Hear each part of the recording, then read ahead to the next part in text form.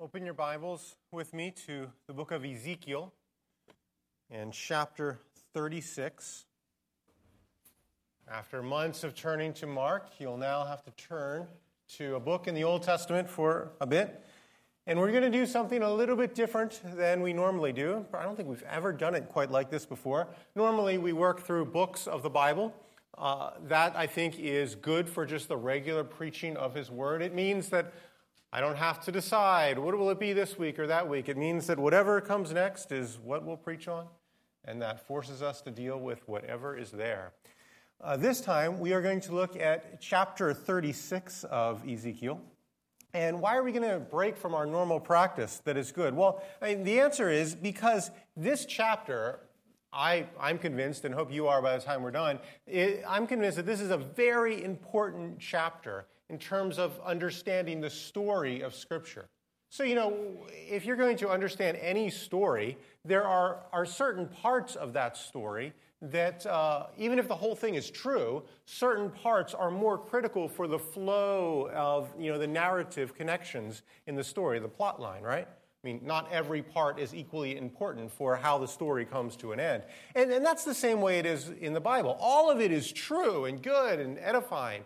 But some parts, if you want to understand the story of Scripture, some parts give you a little bit more information to kind of hang more things upon. And I think Ezekiel 36 is one of those extremely important passages for understanding the story of Scripture. And I'm also convinced that the more we understand the story of Scripture, the better we will appreciate our salvation. Because I think there's a sense in which sometimes we kind of get the impression that, well, the Old Testament, that's about how God, was like angry at sin and law and stuff like that. And then, all of a sudden, Jesus just shows up on the scene, and there he gives us the salvation that we need. As if it's disconnected and has no historical connection, as if Jesus has no historical connection with what came before that. And that is deeply flawed. That is wrong. As it turns out, what we'll see here is that salvation is planned. God had a plan from the very beginning. And the more we understand that plan, I think the more we'll understand how our need for salvation is met in that plan. The more we will be able to connect, the more traction there will be between our needs as sinners, as people, and the salvation that God offers us in Christ. The more we understand the root of salvation, how it goes deeply in the Old Testament, the more it will be rooted more deeply in our own lives as well.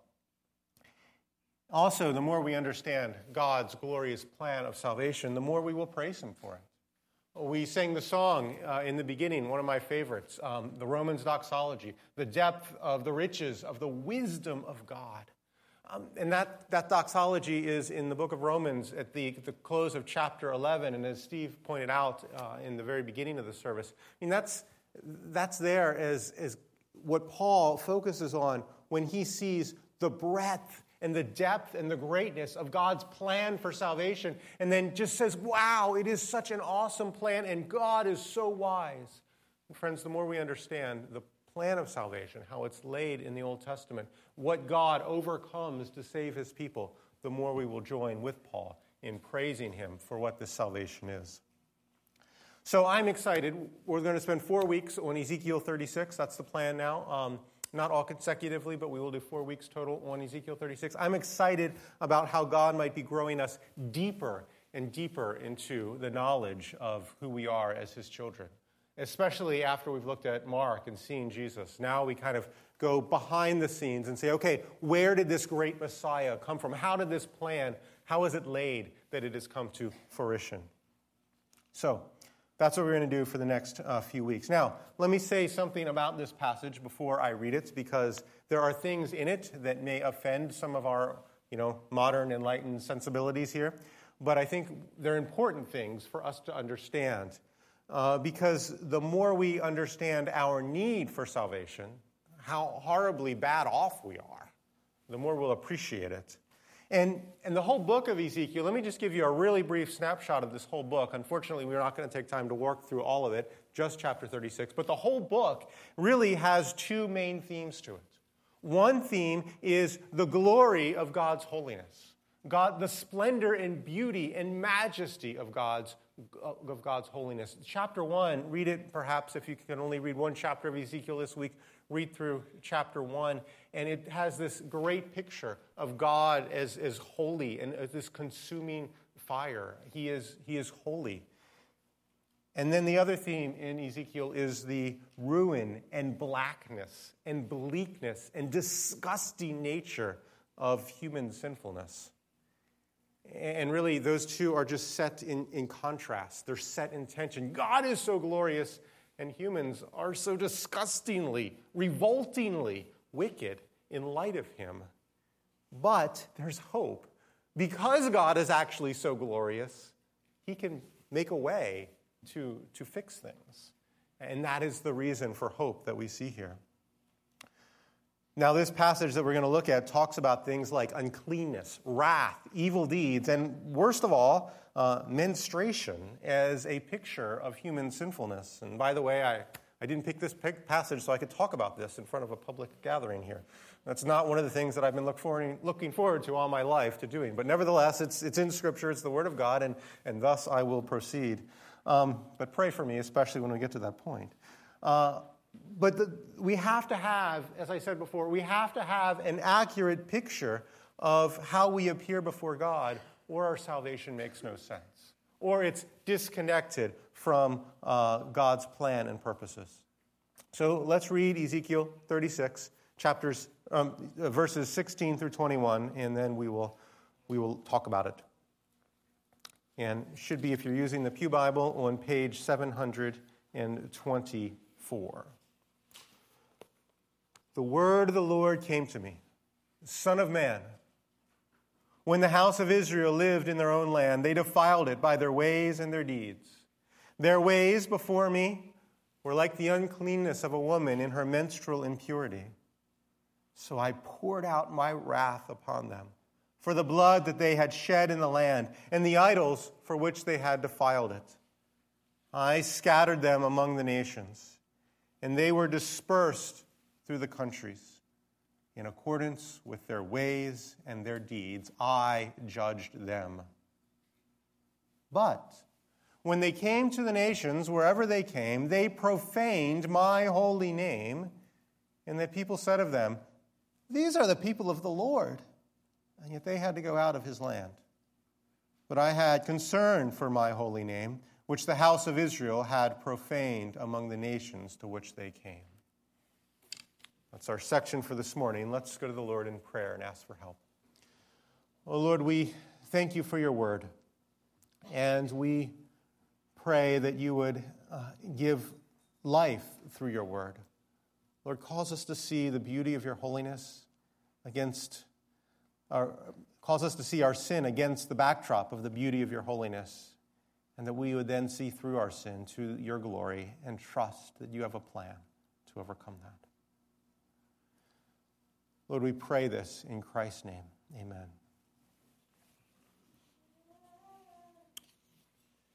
So we're going to look at two things here. One, two headings. If you're taking notes, here's the outline. One, our problem of our sin. And two, God's problem of our sin. The problem that our sin poses for us, and then we will see the problem that our sin poses for God. Those are the two things that we see in this passage. Now, to understand the problem that our sin poses for us, notice how verse 17 picks up. It's kind of like a story. It says, when the house of Israel lived in their own land, that kind of has a, once upon a time kind of feel. Once upon a time, the people of Israel, they lived in their own land. This was the place that God had made for his people to live in, the place he especially formed for them to dwell in a covenant relationship with him. When they lived in their own land, they defiled it. That's the word that is used there, not one that we usually use today. Literally, it means to make it unclean. They made the land ritually unclean. And the history here is that God had chosen this nation of Israel among all the nations to be his special people. and he brought them into his land. We see from the way the passage concludes, this is God's land, and he lets the nation of Israel live in God's land. And he says, I will be your God, you will be my people, and together we will live in this land, in this exclusive covenantal relationship. And they need to walk before him holy. They need to live like they are his people. Only they didn't. And notice what they did wrong here. Verse 18 says that he poured out his wrath upon them for the blood that they shed in the land. Hebrew has a kind of interesting word picture here. Literally, it says that he is pouring out his wrath upon them for the blood that they poured out on the land. The word pour is used there in that sentence twice. They poured out innocent blood on the land, and he's pouring his wrath out on them for it. In other words, God here is pointing out the contradiction, that they are supposedly the holy people unto the Lord who are going to walk before him and keep his rules. And what? They've got blood stains all over the land. The land is stained with the blood of innocent people who they have killed. And God is saying to them, so you're saying you're a holy people? What's that red stain doing right over there? They've killed innocent people. They're not being God's holy people. They're disobeying God's laws in his land that he made for them. They've killed innocent people in God's land that he made for them to live in a perfect way. And the other thing they've done here is idolatry. The idols with which they defiled it, it says. The idols have made the land unclean as well. Remember, God gave them the land to dwell in this exclusive way. God is in this covenantal relationship with Israel. He is their God. They are his people. They are to relate to him as their God. And that means not worshiping anything else. In fact, the first commandment, you shall have no other gods before me. The land is the place for them to exercise this covenantal relationship with him. But what have they done? They have brought idols into this land. They've brought false gods, things they've made with their own hands. They aren't real gods. They're just projections of their own imagination. But they've brought those into God's land, and they've worshipped them instead of him. They've defiled the land. Picture it kind of like this. The Bible talks about how the marriage bed is undefiled. Sex in marriage is good. We're going to have a sermon series coming up on the Song of Solomon soon, and we're going to talk more about that. But imagine, in light of the fact that the marriage bed is undefiled, the Bible says, imagine a couple is engaged, and they build a house together, and maybe they give special attention to the bedroom where they'll spend their night together. But then imagine that the husband sneaks into that house with another woman beforehand. You could say there that he has defiled that space by using that space that was going to be reserved for the covenantal relationship between him and his wife, but he's used it with somebody else. He's, in that sense, defiled the place. And that is what the nation of Israel has done to the Lord. The land is the place that God has reserved for his relationship with his people. And he talks about that relationship in terms of a marriage covenant. But they have brought other gods into that place, and they've defiled it. They've defiled the land. Ezekiel chapter 16 is a rather difficult passage to read. That's another one you might want to read this week. And there it talks about how God rescues his people as if they're a woman, a young girl that he rescues. He saves her life. He then raises her up. She grows up to be beautiful. He marries her. God enters into a relationship with his people. But then, as the passage unfolds, it says that this woman trusted, and this woman is a picture of the nation, trusted in her own beauty, became a prostitute, drawing lovers to herself. In other words, the Bible portrays idolatry as if it's adultery. And if it's especially adultery in the land, it is like right before God's face. Right in the place that God had made for his people to dwell with him in. And the point here is that God cannot help but being personally offended by that. It is an assault against him. And that's the purpose of Ezekiel, is to tell us here, in light of God's abundant goodness and glory and holiness and commitment to his people, the people have deserted him, and they have become ugly in his sight. That's why verse 17 is such a clear picture of what Israel has done. Their ways before me were like, and literally it says, like the menstruation of a woman. Now, what he's saying there is not that women are somehow unclean, more unclean than men are. No, what it's pointing to is that time of the month is not one that most women love, right? And the flow of blood is not a comfort to them, especially if they're wanting to have a child, which almost every woman back then was wanting who was married, that time would be a symbol of the fact that you don't have life. And on top of that, the flow of blood was considered unclean, because any blood flowing was considered unclean, because, if you have enough blood flowing, you're going to die. So it was a picture of death. And God here, in using that rather disgusting analogy, is saying to his people, you disgust me. You are ugly before me. That's what God is saying. It's a disturbing image, because idolatry is disturbing. Sin is disturbing. It's ugly before God. There's an emotional and personal component to it. It can't just be separated out as some legal thing. Oh, you've technically broken the law. No, they have sinned against God's person. And what is God's response here? Well, look at verse 18. He says he will pour out his wrath upon them. Verse 19, they will be scattered among the nations, dispersed through the countries. He says, in accordance with their ways and their deeds, that is their idolatry and their murder, he will judge them. He has judged them. And the point here is that they did not live in the land that God had made for them. They didn't live with him as their God, as their people, as they were supposed to be his people. So now they have to leave the land. They have to go out of the land. Does it sound familiar at all? Another story we've heard in the Bible about God making a garden for his people to live in, and they sinned against him, so now they had to leave. It's another picture of that. Humanity is, it's a picture. Israel here is a picture of God making a place for humanity to dwell in, but humanity will not keep according to his rules, so they had to go out and go away. Now, before we continue, I think it's helpful to sort of press the pause button for a second and reflect a little bit about this that we've just seen in our own lives.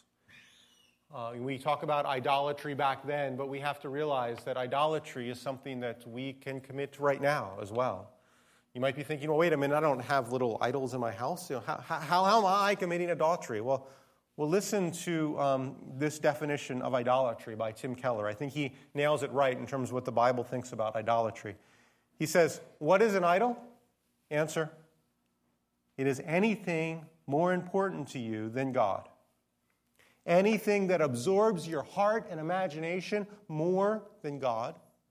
Anything you seek to give you what only God can give you is an idol. An idol is whatever you look to and say in your heart of hearts, if I have that, then I feel my life has meaning, and I'll know I have value, and I'll feel significant and secure. There are many ways to describe the kind of relationship to something, this kind of relationship to something, but the best is worship. An idol is anything we worship other than God. I thought through some questions that will help us detect idols in our lives. Listen to these and search your own heart as I read them to you. What do you have in your life and you think to yourself, I must hold on to this, or I'm ruined? Or what do you not have in your life and you think, if only I can achieve this, then I've made it and I'll be okay? What captures your highest allegiance? In other words, what do you run to and say, I will submit to you and follow you? I think we see abundant examples of that in the elections, with various candidates. People can become very attached and pledge their allegiance to people in ways that are godlike.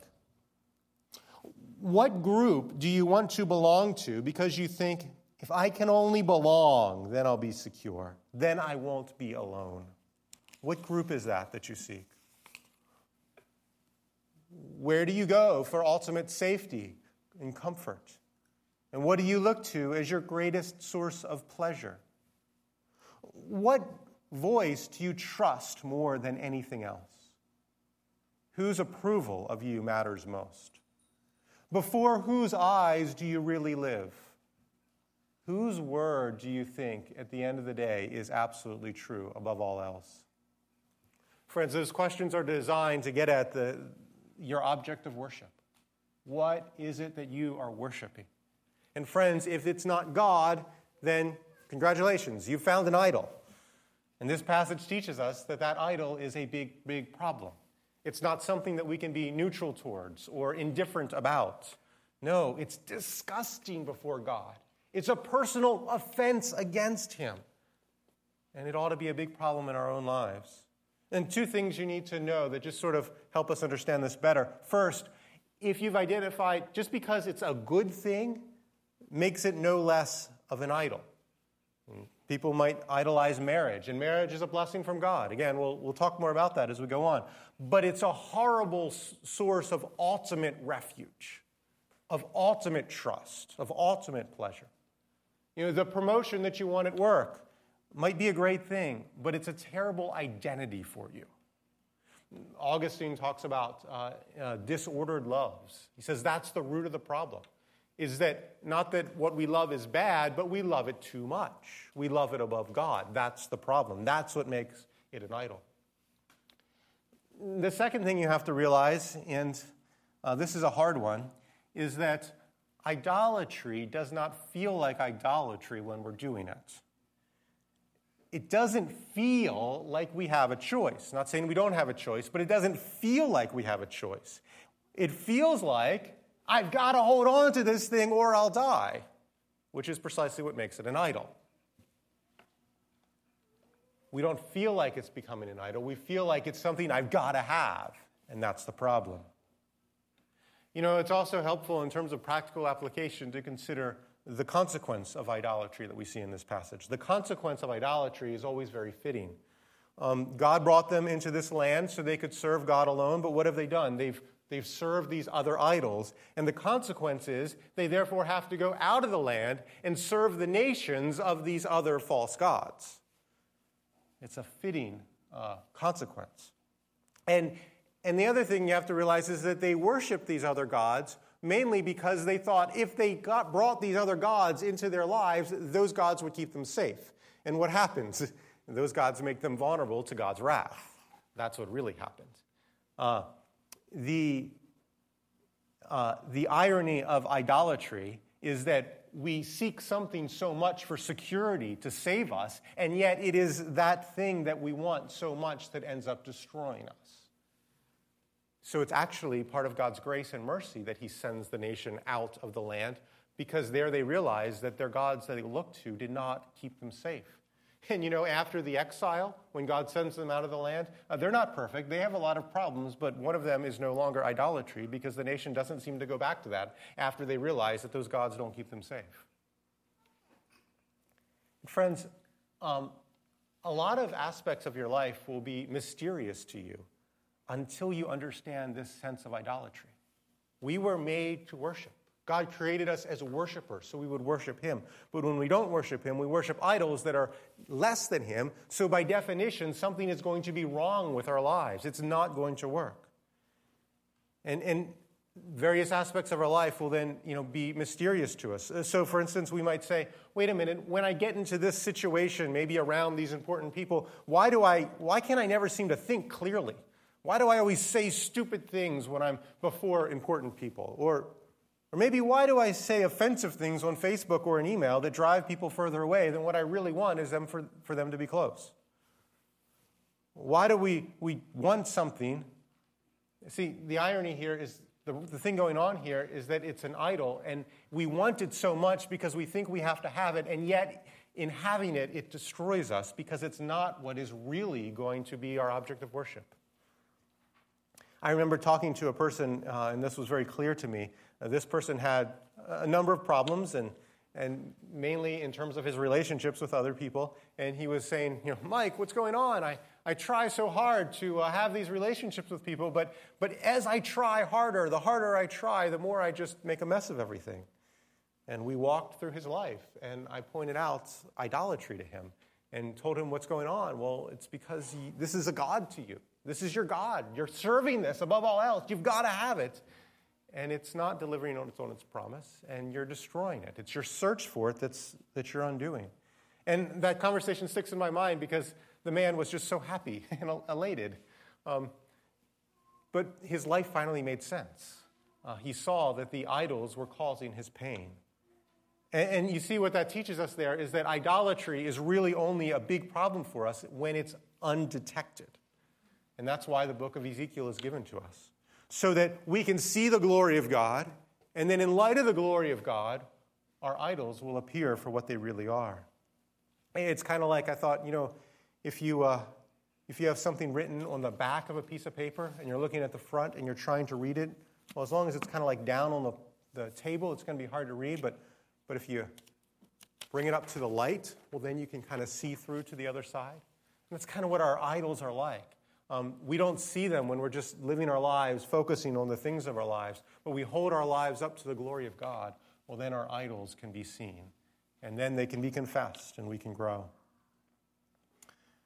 But before we can get rid of our idols, we must know something else from this passage, and that is that what is the problem of our sin before God. And let me explain this to you. The story, remember we talked about how verse 17 is kind of like a story. When Israel lived in their own land, they defiled it by their ways and their deeds. And well, this story continues, picks up again in verse 20. Notice here, but when they came to the nations, wherever they came, this is Israel when they're being exiled here, they profaned my holy name, in that people said of them, these are the people of the Lord, and yet they had to go out of his land. This is God's problem of our sin. God's problem of our sin is that when he judges his people from their sin, his name is profaned. That may not be so obvious to you, so think about what's really going on here. The Hebrew here has a little bit different of a nuance to it.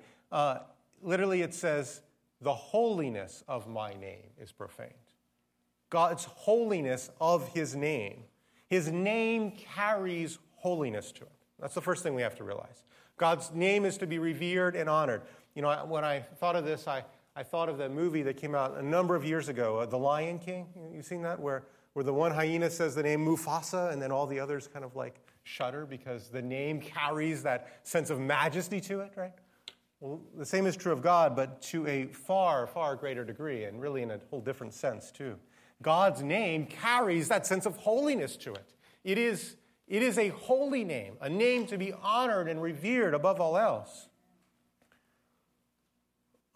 There's a commandment about that. Do not take the name of the Lord your God in vain. But the name is, because the name is holy, the name is holy because God is holy, but when the nations trying to do this a little bit different than I normally do, and was on one track, but needed to say something else first. So here's the thing. God's name is holy. And the nations at the time knew God's name was holy because his people bore his name, and God protected and cared for his people. So that then the nations saw God caring for his people and said, whoa, that God is serious. That's what happened. So, for instance, in the book of Joshua, you read the opening of Joshua, the spies go into the land and they meet Rahab. And Rahab's like, we knew what your God did to those Egyptians. And when we heard that you were coming our way, we shuddered because we knew your God is holy. We knew the holiness of his name is what she's saying there. And we were scared. So God is holy, and the way he shows his holiness is by taking these people, the nation of Israel, and by protecting them, and by bringing them into the land, and by caring for them. They're just a puny nation, really, and there's giant nations around, and yet Israel has really the best land that all the other nations want. How did that happen? Well, it's because God was fighting for them. God was protecting for them. God was establishing the holiness of his name in the way he vindicated his people and cared for them. But now, these people have been kicked out of his land. Now they're going to all these other nations. And it's kind of like they're at border patrol, and they look at their passport. Oh, you're from Israel. Wait a minute. What are you doing here? You had to go out of your land. Why is that? And what does that do? Well, it brings trouble for God's holy name. It defiles his holy name because all of a sudden it looks like, well, God can't keep these people safe. That's God's problem of our sin. When God judges the sin of his people, it brings repute to his holy name because he's promised to care for those people. So what's God going to do? Well, let me give you another illustration. It's sort of like if there was a king of a great country and he had a rebellious son. And the king said to his son, if you're going to live in my castle, you have to obey my rules. But he doesn't obey the rules, so the king kicks him out. But then there's the king's son begging on the streets. And now the king has a problem. Because the honor of the king's name, the honor of the crown, is tied with his son because his son will be king after him. Legally, his son bears his name. But now he's begging on the streets. So what does that say about the king's ability to care for his son? But on the other hand, if he brings the son back into the house, what does that say about the honor of his holiness, having brought, allowing such a wicked person in the castle? That's the problem that God faces. Because the people are God's people. He has tied his holiness and the honor of his name to his people, and yet they've been horribly wicked. So God has naturally judged them. But when he judges them, his name is questioned because now they are not cared for and protected. So what's God going to do? Well, all we see in this passage is sort of the glimmer of hope. It's sort of like our car goes up and we see, that the crest of the hill and we see there's something on the other side, but we don't quite know what it is. Verse 21 is what we see, sort of the glimmer on the other side. But I had concern for my holy name, which the nation of Israel had profaned among the nations in which they came. This looks ahead to the conclusion of the story. God has concern for his holy name. Remember what I said about the passage of why we're studying the book of Ezekiel. It's because this passage gives us a unique picture on the plan of salvation. And here's the origin of the plan. Here's where it starts. God has concern about his holy name. Because God cares about the holiness of his name, and because his name is profaned through judgment, the hope is that he might not always judge. That's where the hope comes from.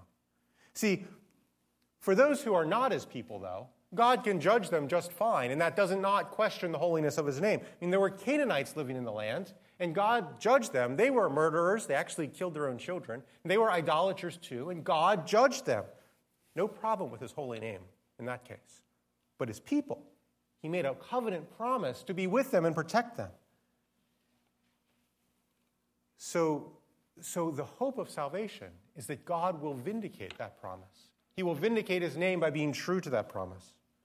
Now, I understand where that idea of our salvation being rooted in the fact that God will have concern for his holy name, that might trouble us, because on the face of it, it doesn't seem all that good news. I mean, we've defiled God's name, right? We're criminals in God's universe. And if we just hear God say, well, I'm going to vindicate the holiness of my name, I'm going to have concern on my holy name, that might mean, oh dear, we're in trouble then. Except for the fact that he's made a covenant with us, with those in Christ. That changes everything. Because then, when he vindicates his holy name, it's not to destroy his people, but to save his people, to call his people to himself. Now, friends, what does that mean for us? It means that if you try to access God outside of Christ, he will vindicate his holy name by destroying you. But if you know God in Christ, if you come to him in the covenant that he has made for us, taking the name of Christ so that you are his people, then he will vindicate his holy name by keeping the promise to his Son and saving you. That's what it means. If you are in Christ, then you can rest assured. I love the song we sing that says that in heaven we will be more happy, but not more secure. It's bad grammar, I know, But it's good theology because in heaven, we will not be any more secure than we are now. Because now, if we're in Christ, we have the promise that he will vindicate his holiness by protecting us, by keeping us. If you're in a covenant relationship with God through Christ, you don't need to fear his wrath. God may discipline you, but it is out of love, to raise you up to the fullness of his image. God's concern for his holy name is the origin of your salvation. Now, some might still be struggling with this concept. We're almost done, but I just want to remove one objection that you might have. Some might think, really, I don't like the idea that the origin of my salvation, the source of my salvation, is God being concerned for his holy name. What about him being concerned about us? What about John 3:16? God so loved the world, us. How's that fit? I mean, normally if somebody acts, if somebody does a good thing for you, but then you realize they did it for the sake of the holiness of their name, it kind of invalidates the goodness of it towards you, doesn't it? Well, we need to come full circle and ask the question, what kind of relationship do we have with God in the first place? The answer is a kind of relationship where we worship him. That's what we owe him as his people. And what's the best way for God to confirm us in our worship of him? That we see the holiness of his name. That we see his glory. That God's glory is vindicated before us so that we'll see how great he is. Think of it this way. This morning I got up early to work on the sermon. And one of my children came down because they were scared of monsters. And we prayed together about how God was supremely powerful and will protect them and keep them safe. Then we sent her back up to bed because it was the middle of the night for everybody else. And I kind of thought about it afterwards that if God's name weren't holy, there'd be nothing to pray about there. It's the fact that God's name is revered and is strong and great, that she could be confident that God would keep her safe from monsters. Of course, we don't have to worry about monsters, but we have to worry about a lot of other things, that there really are evil people in this world. And there's such a thing as cancer and death and sin and horrible things. If God's name does not carry holiness, then we have nothing to trust. There's nothing in him that we can trust. So the source of our salvation is God's concern for his name so that he will vindicate his name and that we will see it and be able to worship him. And then the goal of our salvation is just that very thing as well. We see in Paul in Ephesians 1, just rehearse what our salvation does. And he says that God shows us in Christ for the praise of the glory of his grace. He says that in Christ we have redemption, the forgiveness of our sins, and inheritance with Christ. And Paul says it is for the praise of his glory. And by his Holy Spirit we are sealed for the great day for the praise of his glory. And then later in that same chapter, Paul he prays that we would experience the fullness of our salvation more. And you know what the fullness of that salvation is? That we would see his glory. So friends, you cannot drive a wedge between what God does for his own sake and what God does for us.